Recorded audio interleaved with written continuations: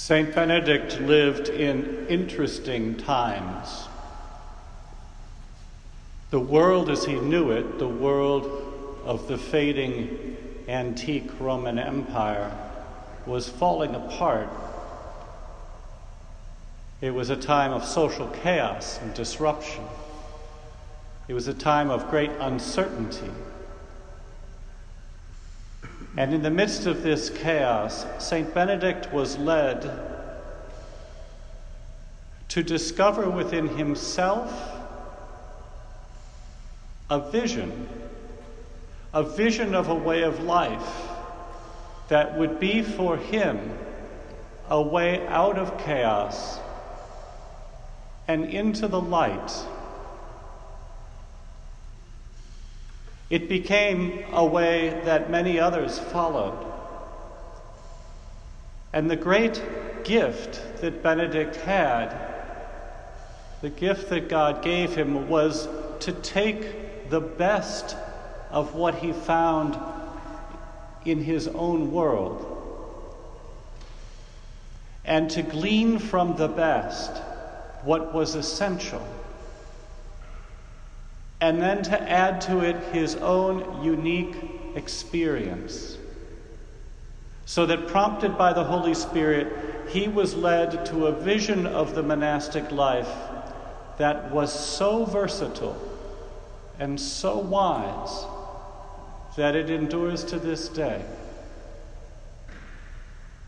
We live in interesting times, and while the world may not be quite as chaotic as it was for him, we face in our society, in the world at large, in our own city, and in our own community, great challenges. And just as then, Benedict's wisdom enabled him to forge a way of life that would help his brethren and their sisters to move through the chaos to a greater calm, a greater focus, a greater holiness. So Benedict can offer us in our time that same gift.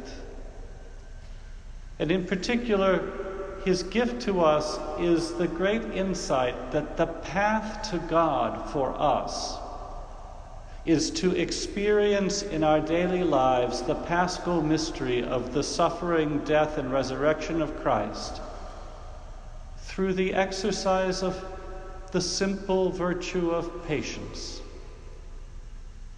through the virtue of obedience, and through the virtue of humility.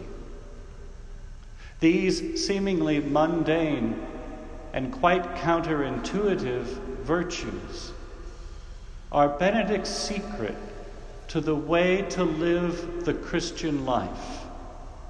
Because in the end, what he knew, as all true saints do, is that the key to living the life of Christ is love. To love God and to love one's neighbor, to love one's brethren. Living out that love is always the great challenge. And what Benedict gives us in his rule is a blueprint for being able to live the life of love in community despite its numerous challenges.